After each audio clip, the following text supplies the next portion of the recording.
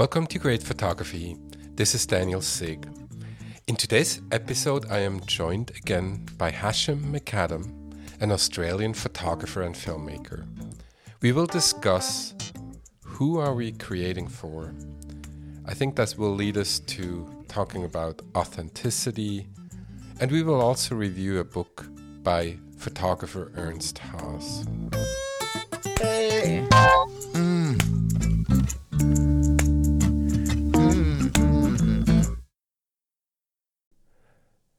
I wanted to thank Zencastr for sponsoring my podcast. Zencastr is a browser-based podcast production application that records each person locally and then uploads the top quality audio files right into the application.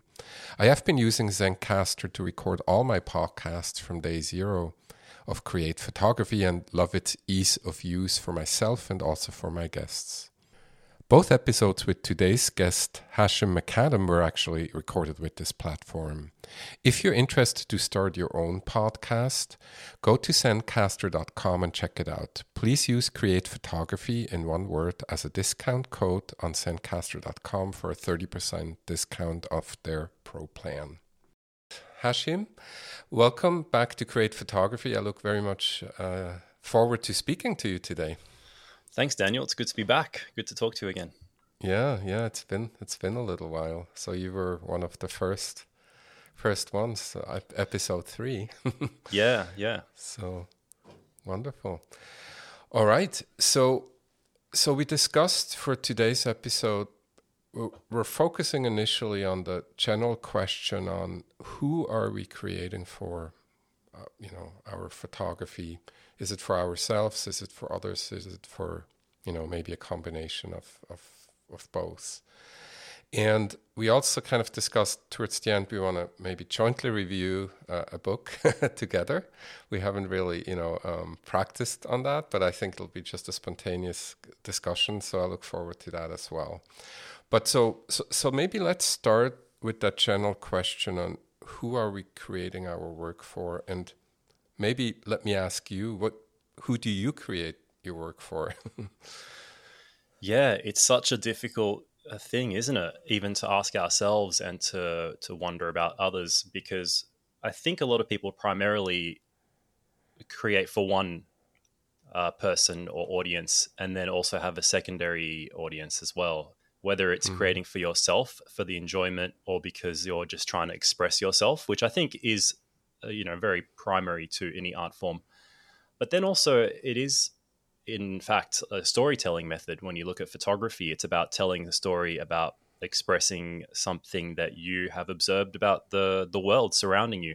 So in a way, you're always photographing for others as well. I think even if you are focused on doing it for yourself. So I don't think there's an easy answer, but I think there's definitely a spectrum that you can lean towards. And I think it's very relevant today in today's world of social media and how we often get stuck in a trap of maybe only trying to create to please others or to gain things like Instagram likes and whatever, which I think would be cool to talk about some point in the podcast if you're interested. Yeah, absolutely. And no, I'd love to talk about it. And I think we should talk about that as well. Much more deeper probably, but then also for today, and that was actually one of my questions, so a nice leading into the social media question, so what are some of the trends you've been seeing on social media, whether it's Instagram or YouTube or other social media with regards to that topic of creating for others versus ourselves, or there's probably another way to ask that question, but I'm curious what you've been kind of seeing. Yeah, well, one subject that I see come up and that kind of resonated with me a little bit was when photographers specifically, I don't know if this could apply to other art pursuits as well, but when photographers make photos for other photographers, if that makes any sense. So it's almost like you're trying to create photos that will impress other people that you're perhaps competing with, and almost forgetting that there is a wider audience beyond that may really only have a surface level interest in photography and doesn't care too much about the technical things or what's currently trending or the, technical aspects of what makes a photo perfect, whether it's in pixel sharp focus or whatever. Mm-hmm. And I think that's a really interesting thing, because I know that for Mm-hmm. myself, maybe I've kind of found myself falling into that trap Mm-hmm. of wondering, is this really just to please what other photographers think is good? Or is it something that I could show to my mum or my friend or someone who Mm-hmm. really knows nothing about the technical side of photography, and have them appreciate it because of some other aspect? Mm-hmm. And I don't know if you've experienced any of that, but Yeah, yeah, I no, think it's no, common. it's a great point. I definitely experienced that as well. I mean, I tended to, even now, I really do not spend any time anymore on Instagram, or very, very rarely just check it out. But when I spend more time, I definitely have a lot of people who are photographers following me, and vice versa. And I mean, some of it is great too, right? You make, you make relationships, you meet people, you make friends, and so Yes. forth. And I mean, that part, absolutely. And I think that part is awesome. But with regards to the creative process, I totally agree with you. I think that has been a little bit of a challenge. And, you really, as you said too, it resonated with me. We're sometimes we're doing it for other photographers, but really I would say we should start with ourselves and kind of see, is it maybe the other way to think about this. And, as I was preparing for today's episode, I really thought about authenticity a lot. And, is that related to authenticity? In other words, when we're creating for others, is there a risk that we lose authenticity? I think so. Yeah. Mm-hmm. I think it becomes a bit of a regurgitation, if that makes any sense, where, Mm-hmm. sure, like there's nothing that's original, so to speak, but then how much of it is just purely regurgitating what is already out there for the sake of pleasing that zeitgeist within the Mm-hmm. community. And I know I've done it, maybe noticing that there's a certain type of photo that trends, and sometimes it's subconscious, you don't even realize, or it's the way you pose a model, the way you Mm-hmm. use a certain focal length or whatever Right. technical aspect. Right. And yeah, I agree, like create for yourself primarily, or at least express some inner personal message or aspect of your own way of seeing the world. Mm-hmm. And then if it happens to be similar to another artist that inspired you, that's fine, as long as the Right. primary motivation is to tell your own story of the way you see the world in whatever unique way that is. Right. And yeah. Yeah. No, that's a good point. And you raise another good point, right? More on the positive side is the inspiration. So, I mean, inspiration, I think, is a great thing. Yeah. And the risk is, of course, that we might copy somebody in a sense, but, I think just using inspiration from somebody else, I think is totally fine. But then I think where it gets, I'm curious what your thoughts are, but I think where it gets problematic is if we're really losing, I guess we're losing authenticity, and then we are really posting for, getting these more likes, getting more follows, and kind of Yeah. chasing that particular thing. Yeah. Yeah. And I'm sure there's a lot of famous photographers out there, and people who inspire many others.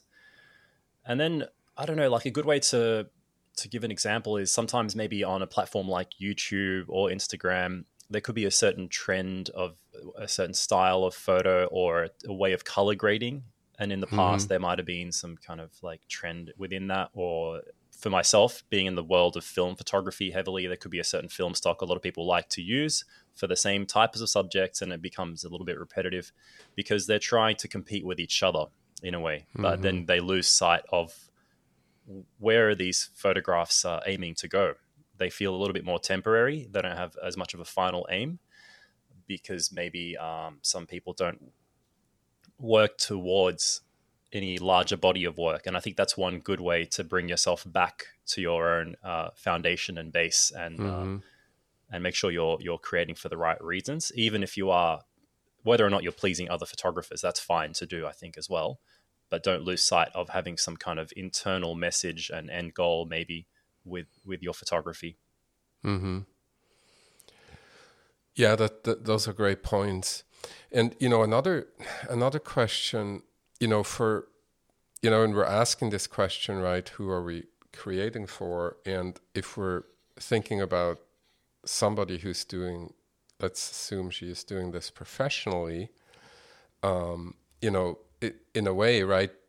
Obviously, that person then is doing it for others, for the client, for the paid assignment.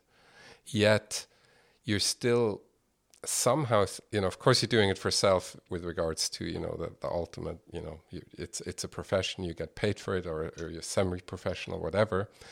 But, that's where I think it gets also really interesting. How is it there to be still, can you still be authentic doing that type of work? Or, yeah. Yeah, I think so. I think it's about balancing. It's a balancing act of going back and forth. And for a lot of professional photographers, the personal work is sometimes funded by the paid work, and vice versa. And you still get to express a little bit of your personality when doing the paid work. For myself, it might be weddings, for example. I have a certain style that could be influenced by the way I shoot documentary and street photography. Could be my way of composing, the way I react to situations, the focal lengths I use. So it does come through. And your example of the professional photographer, I think, is an interesting one, because I want to clarify what I was talking about before of having an end goal. I don't think it has to be that you have a very large end goal in terms of being a professional. That could be as simple as just documenting your life or your family, or whatever it is. Right. So even if that's the aim, is you just enjoy photography for the sake of capturing moments in your life, or what you see, or your garden, whatever it could be, that's a goal in itself. That's fine. And you never have to be a professional, but then you are really shooting for yourself primarily. But as a professional, I think, and this will be great when we get to someone like Ernst Haas later on, it is about that balancing act. Because I think you need both sides. It's the yin and yang kind of thing, where the personal work can be fueled and complemented by taking on assignments, maybe, and then vice versa. Right. Yeah, those are great points. And, as I was, thinking about this again for today, and maybe over the last few years as well, I think it's, the ultimate might be, right, for somebody who is doing this, either semi-professionally or professionally, that hopefully you do get picked for your unique voice, your unique, however you express yourself with your photography, which obviously relates to the personal work as well, very much, right? Yep. Okay. So I guess just going back to the social media trap, which often could be Instagram, right, for the photographers. So I think I would assume it would resonate for many of us, for many of the listeners, to to kind of chase those likes, chase those follows, and so forth, and really think about when you're photographing, you're thinking about, oh, I'm going to post that on Instagram tonight or tomorrow or something like that, or so. What are some of your thoughts around getting out of this kind of mindset? How can we get free ourselves from that a little bit? Because I do think it's not. I mean, as great as Instagram can be for many different reasons, right? As we discussed, I think that part I still feel like can be dangerous, or at least counterproductive. Yeah, absolutely. It's a good question, Daniel, and I think. I obviously don't have the answers in any complete way, but for me, the way I see it is I agree with you in that social media, including Instagram, is really a good thing in a lot of ways, and it has a lot to offer. It really has helped photography flourish over the last decade, and it can be a great place for you to just put your work out there, even if it's just for yourself to look at, and to engage with other like-minded people, to get commentary maybe, which I don't know if you get as much these days. But there is a dangerous side, which is just getting stuck in the intentionality aspect of it. Like you said, you're taking a photo with Instagram in mind, like knowing that, I can't wait to post this. It's going to be, a popular shot. People are going to like it because the similar photo that I posted last time got a lot of likes. Or maybe this other guy, he posted this photo and my one's even better. And like, you don't probably think these things in an overt fashion, but it could be a subversive, like subconscious thing in the back of your mind. Yep.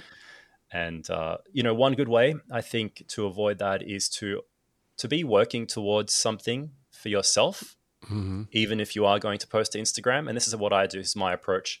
I post a lot, maybe a few photos a week at least, but they aren't all of my photos, because I shoot a lot. I just post just to keep engaged, to kind of put some of the work out there, to get a feel for it, to look at it, to engage with other people and get maybe an idea of what is working and what isn't in terms of other people's opinions. But then again, that isn't the most important thing. And what I do is also work towards some kind of series if I can. In one example, I had like a little zine that I was working on that I released last year.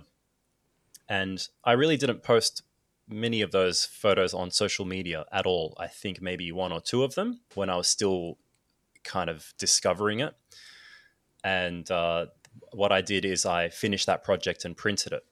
And then I put it out to have its own life as a printed body of work, which I think is really good. And then that's what I'm doing currently. There's a bunch of photos that I save aside for this other series I'm working on.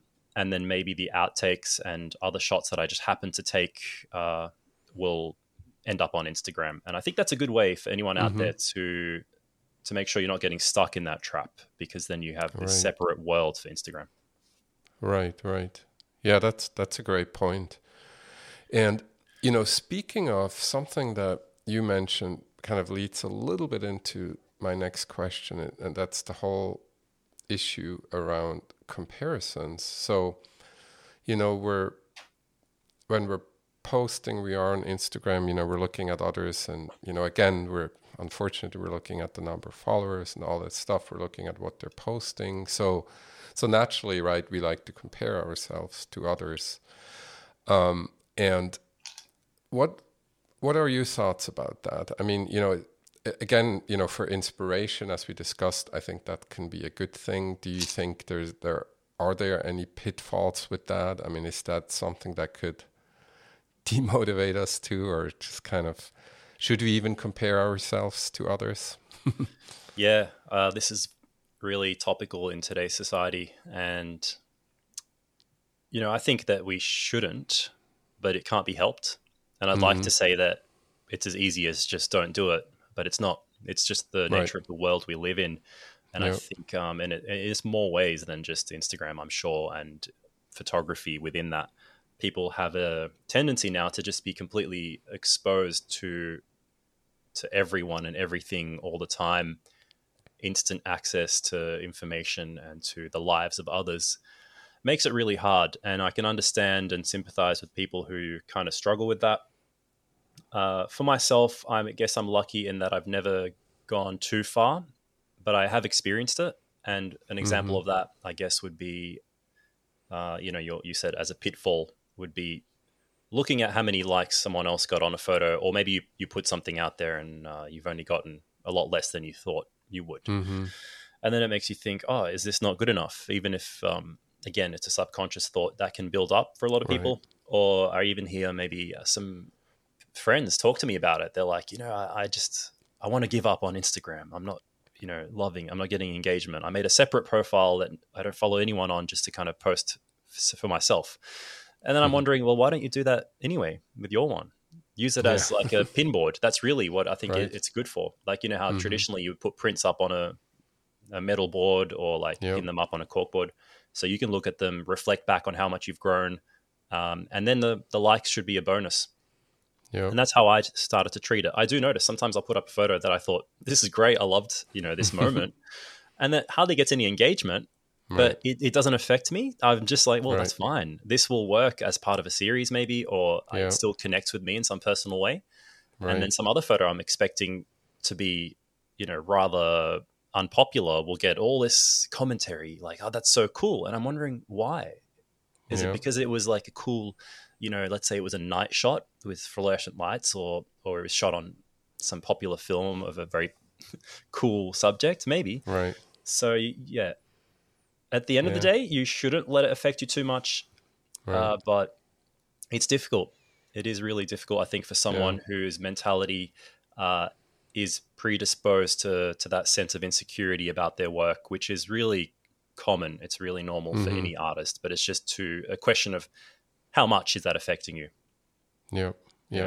And it might be just human nature, right? That we, even if we're, highly proficient in a certain, maybe we're, whether it's in an area of photography or something else, but I think this self-doubt might be something that just keeps coming up and creeping up every so often anyway. And I think maybe Instagram is one of those platforms where it just it can just amplify things a little bit.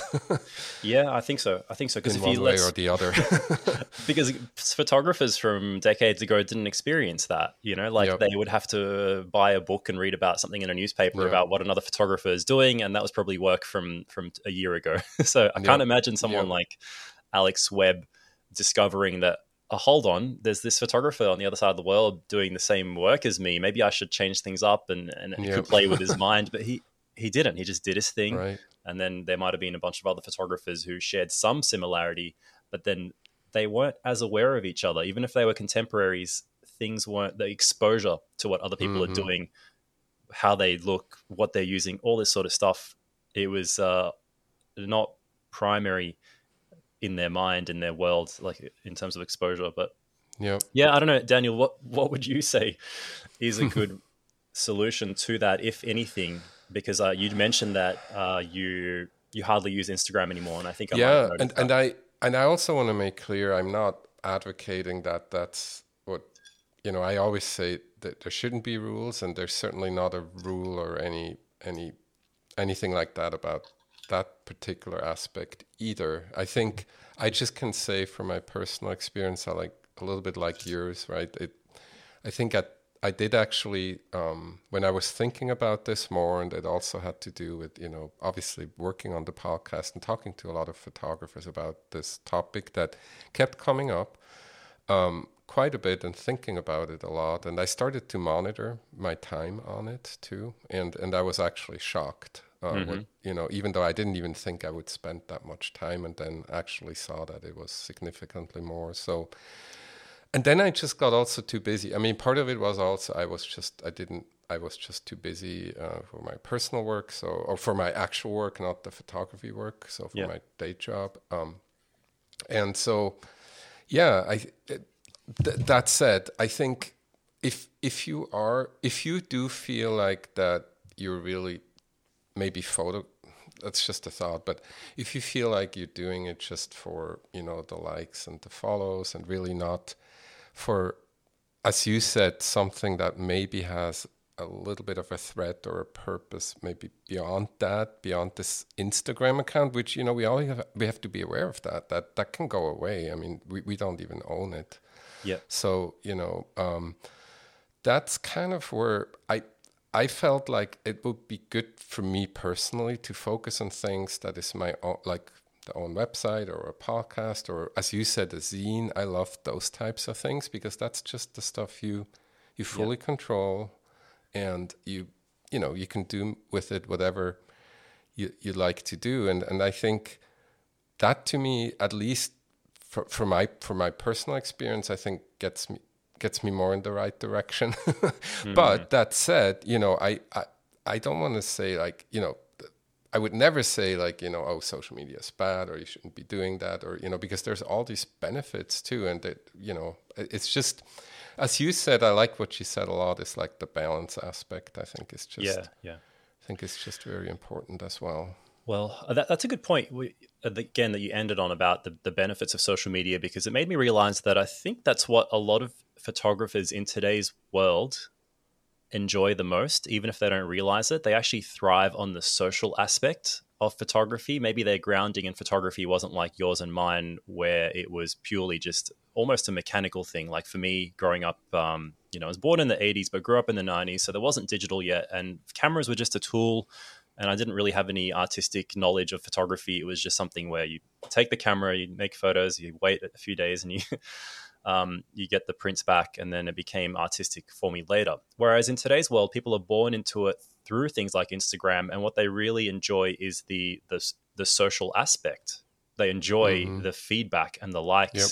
And even if, let's say, Instagram has gone downhill in that aspect, maybe Twitter is now popular for photography, and people like to go on there, put their photos, comment, give each other praise and criticism. Yep.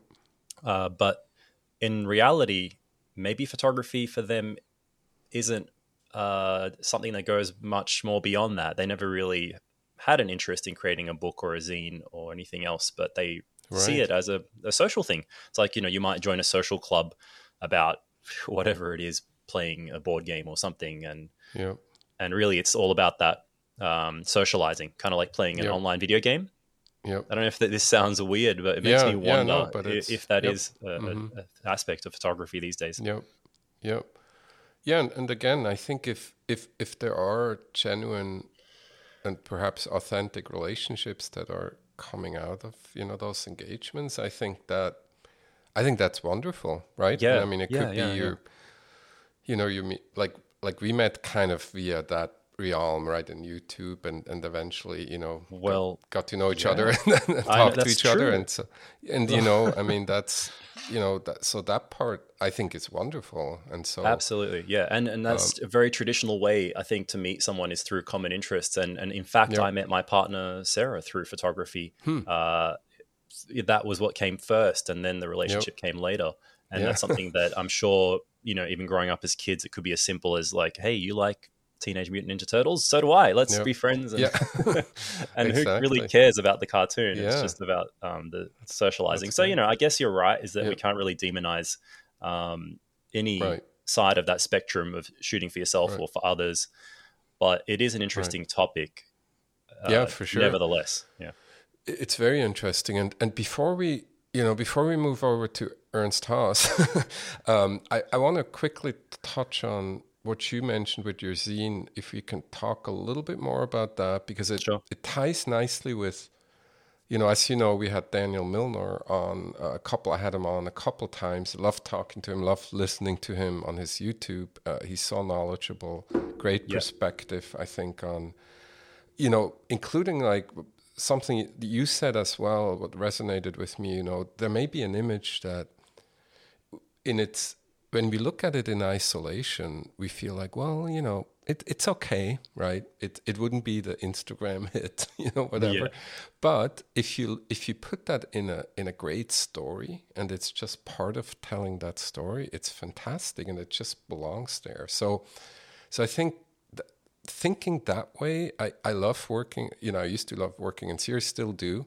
So I think that's it's just another way of thinking about it. And of course, you can do that on Instagram as well, clearly.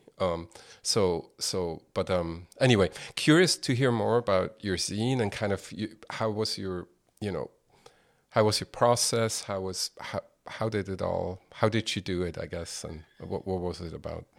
Yeah, well, I definitely agree with you what you're saying about Daniel Milner and the expanse of knowledge he has when it comes to printing, and what he mentioned. I think I listened to that podcast, and he says something about the single image. Sometimes it's I don't know which word he used, but it's kind of like it was a filler, but it's not really a filler. It's just to carry the rest of the story, and on its own, it doesn't feel as strong. So definitely agree with that. When it came to my zine, it was kind of born out of a sense of discovery, of just pure experimentation. It was myself walking around in this local shopping strip, just really admiring the shop fronts, the facades, the worn out shop fronts that were decades old, kind of stuck in this era of maybe 70s and 80s. Very sun soaked part of the suburb I lived in, because of the way it was running from east to west. The sun would always hit either one side of the shop, the street, or the other. And it was just somewhere I used to take daily walks and spend a lot of time. And I thought, hey, let me bring a camera and just take photos of this great light hitting something as simple as like the worn out paint on the front of a shop or something like that. And then it just became something that I thought, this could be a series in itself. I like documenting this. I like trying to challenge myself because it was something a little bit different for me. It was, if you've ever taken a look at it, it's called the sun-dried strip. So I guess anyone listening can find it on my website. There's some example photos there, but it's quite abstracted, something that I wanted to challenge myself with because I didn't do much of it. And we talked about Instagram earlier. It's quite different to any of the photos I post on Instagram, for at least the majority of it. And even though it's street photography, there's hardly any presence of people in it. So it was more about focusing on light and form and texture and color. And it was really fun. It was something I would definitely recommend. And it was just a matter of continuing to shoot casually in this area over the period of actually maybe 2 or 3 years. And it was really something that I just had always on the back burner, and then finally started to print and edit the work, which was slowed down a little bit by the pandemic, but eventually it came to life, and it felt really good about it, whether or not I sold many copies. And I'm really grateful that I actually have sold what to me is a considerable amount of copies. That's great. But I feel really fulfilled from that and got really excited to work on the next thing. So I think that's another good reason to anyone listening. If you've never done it, you don't need to hear it again, but, print your work, put it together into some kind of booklet, even just a simple, cheap, even if it's just one copy, just do it. Did you, just technical question, did you just, a couple of things. First of all, I know you love film, so curious, was it film? And number two, did you use any of the, Blurb or other similar platforms, or how did you go about the printing process?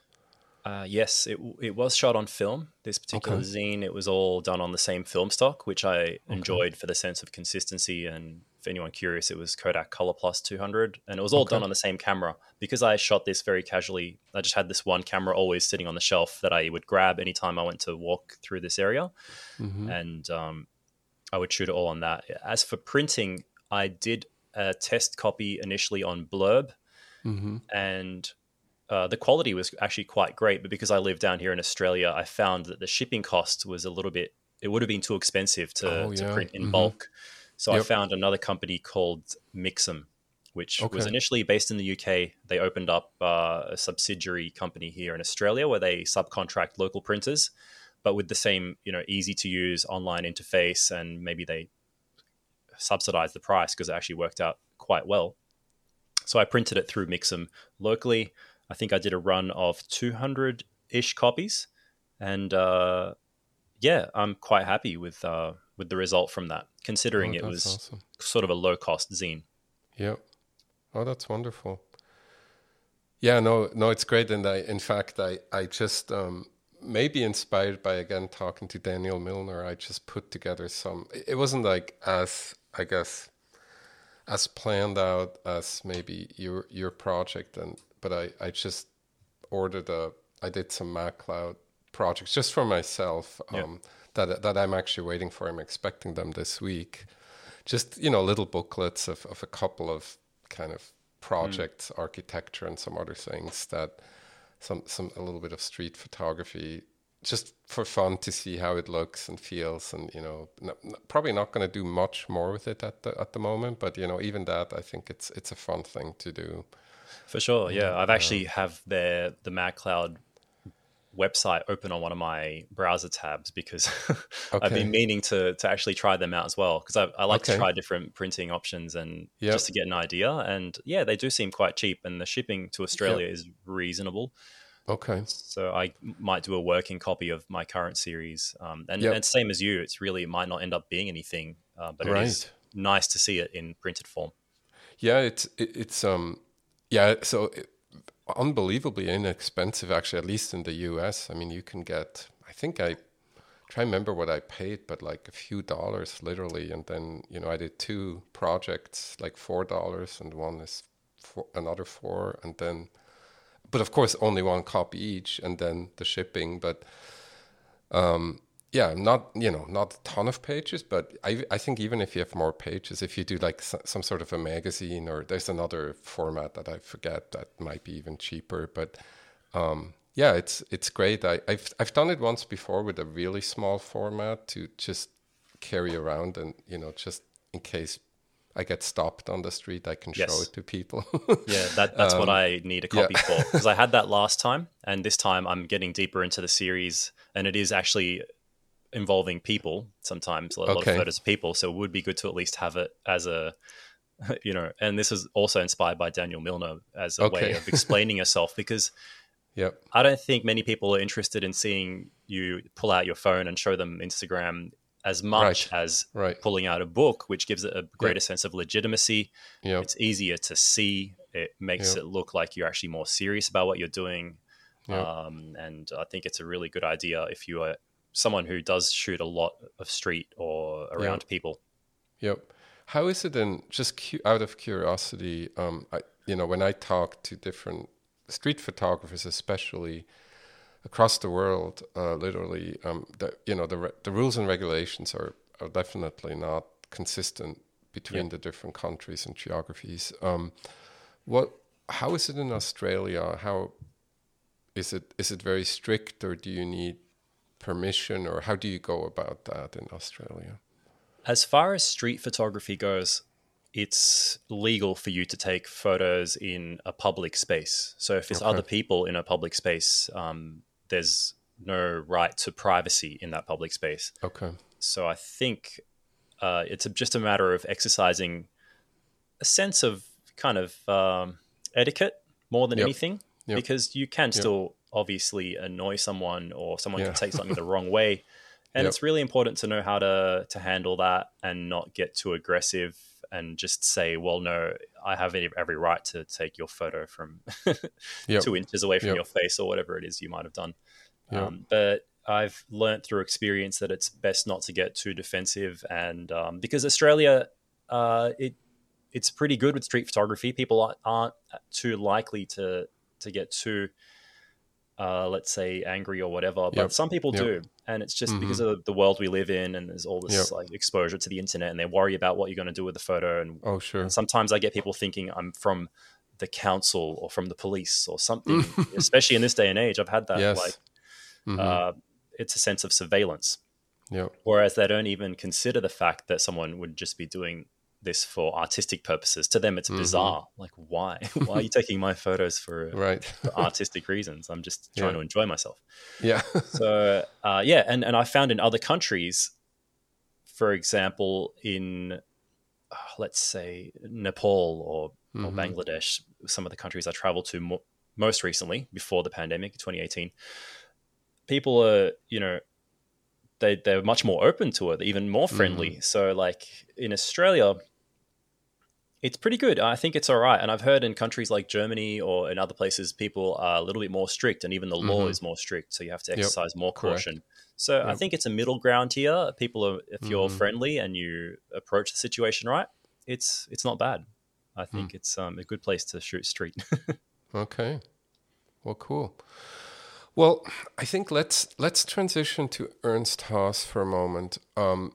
And I have let me say a few words, and then, but before I do, have you covered him in your YouTube, on your YouTube channel? I have not. I don't think, no, because I do share books on the YouTube channel on a regular basis. And I know I might be wrong, but I don't think I've shared Ernst Haas, even though I have 2 of his books. I've mentioned him in passing, but that's about it. Okay, I just want to make sure in case you do. We could have linked to the show notes, but we'll link to your channel anyway, because it's great, and people who are especially interested also in film photography, I think will definitely enjoy it. And you're and you're talking about street photography books, and so I think it's a great place for people to visit. So we'll do that regardless. So okay, Ernst Haas. So for our listeners who want to learn more about Ernst Haas, episode 16 actually of this podcast was focused on him. So it's a short episode where I just went over the basics with him. So it's danielsigphotography.com /episode 016.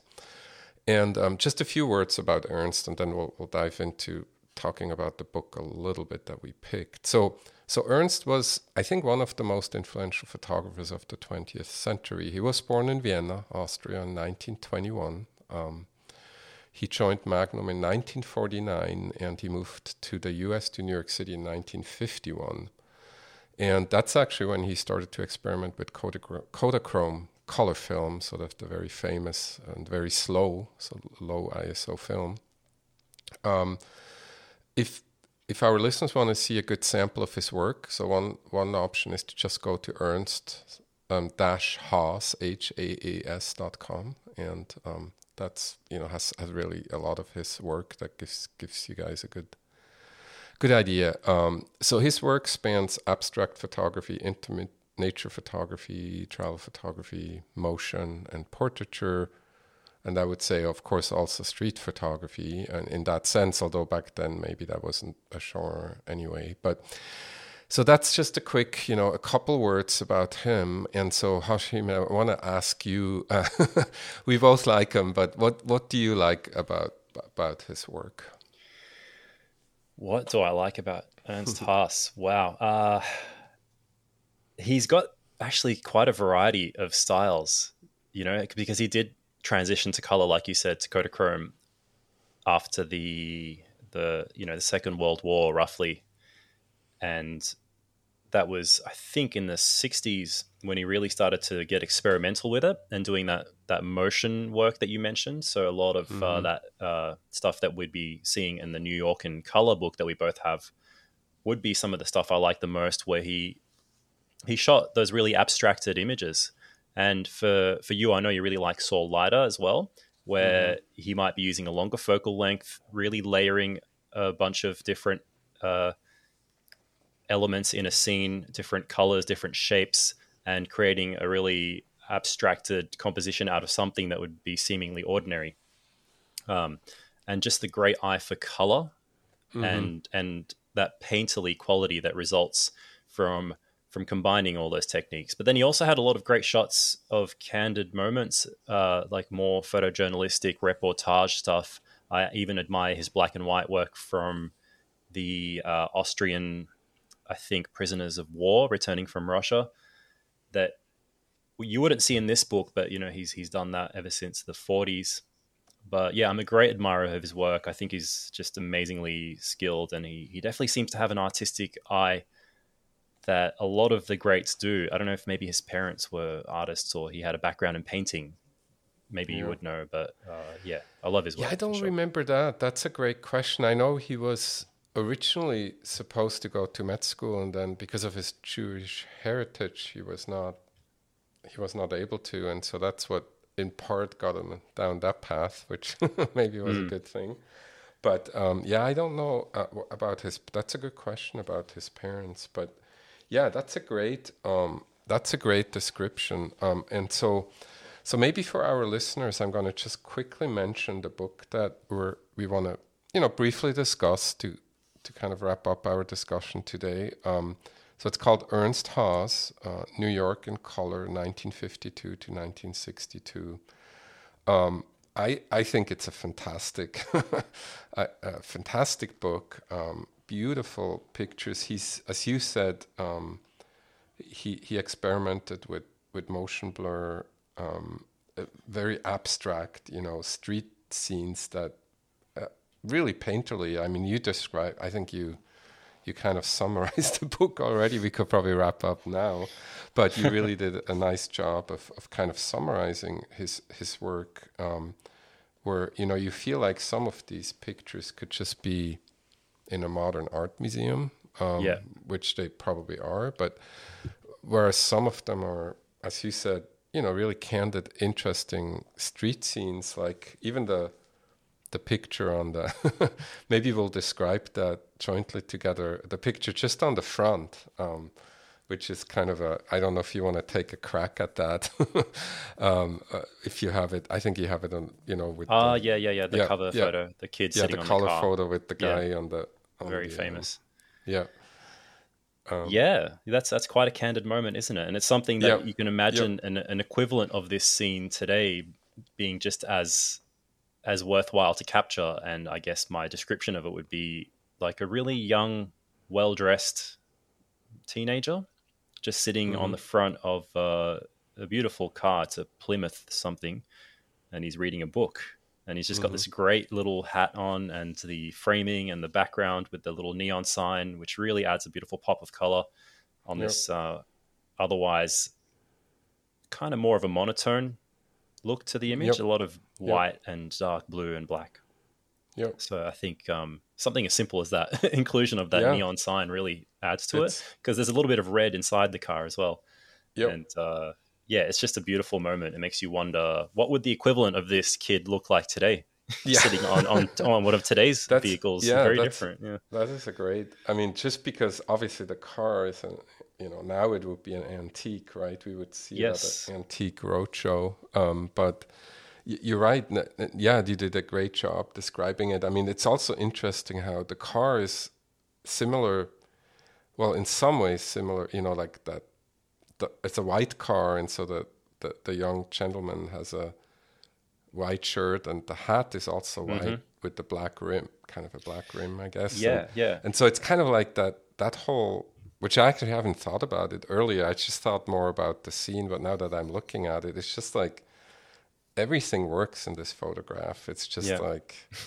Yeah, it's almost too good to be true, right? Like it's almost too. Yeah, it's like I almost feel like maybe did he ask that guy to sit on the car, and so it's just a great scene. And what's amazing is that this car was probably nothing too special back then. Yeah. But I wonder if maybe the way that this kid was dressed, because he kind of reminds me of someone out of the Blues Brothers or something like that. Yeah, totally. And like even everything as simple as the tie he's wearing and the buttons on the collar. There's a little pin on his tie. Impeccably dressed, with these cool sunglasses that I think in the 50s when he was photographed here, he probably did stand out, and that's what got Ernst Haas's attention. At least I think. But that's the beauty of photography. You make your own interpretation. Yeah. Let's look at one other one. It's on page 94. And it's in definitely the abstract category. It's actually called Window Reflections 1962. So it's a, maybe I'll take a quick crack at describing it. So it's very abstract. It's basically a high rise that's apparently reflecting the buildings across, presumably. He's kind of shooting up, but not straight up, so we don't see any sky, but we see the structure. If I see that correctly, we see the kind of the structure of the window, and we see obviously the reflections.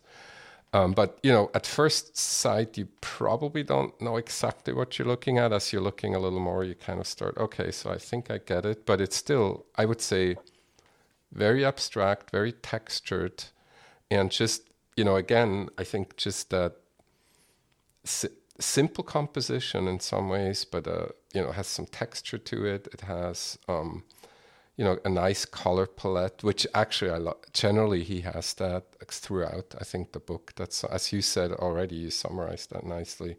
He's got that color palette.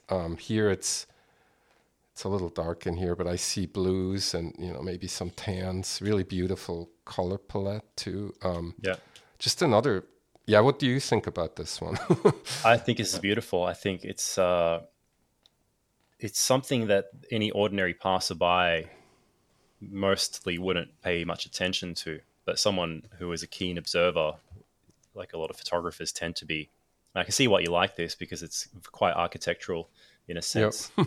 It's a great image, and what I really admire is his ability to use what looks like would have been a telephoto lens to really take this tiny cross section of what might have been a huge building and just cut that little slice out and create what looks like almost, again, a painting. And what draws my eye and is most interesting is the way the reflection renders. It's got that, what would you call it, like a refraction, where it looks wavy, almost like really interesting. It's like you're looking through a water tank almost. Yes. in some parts of it.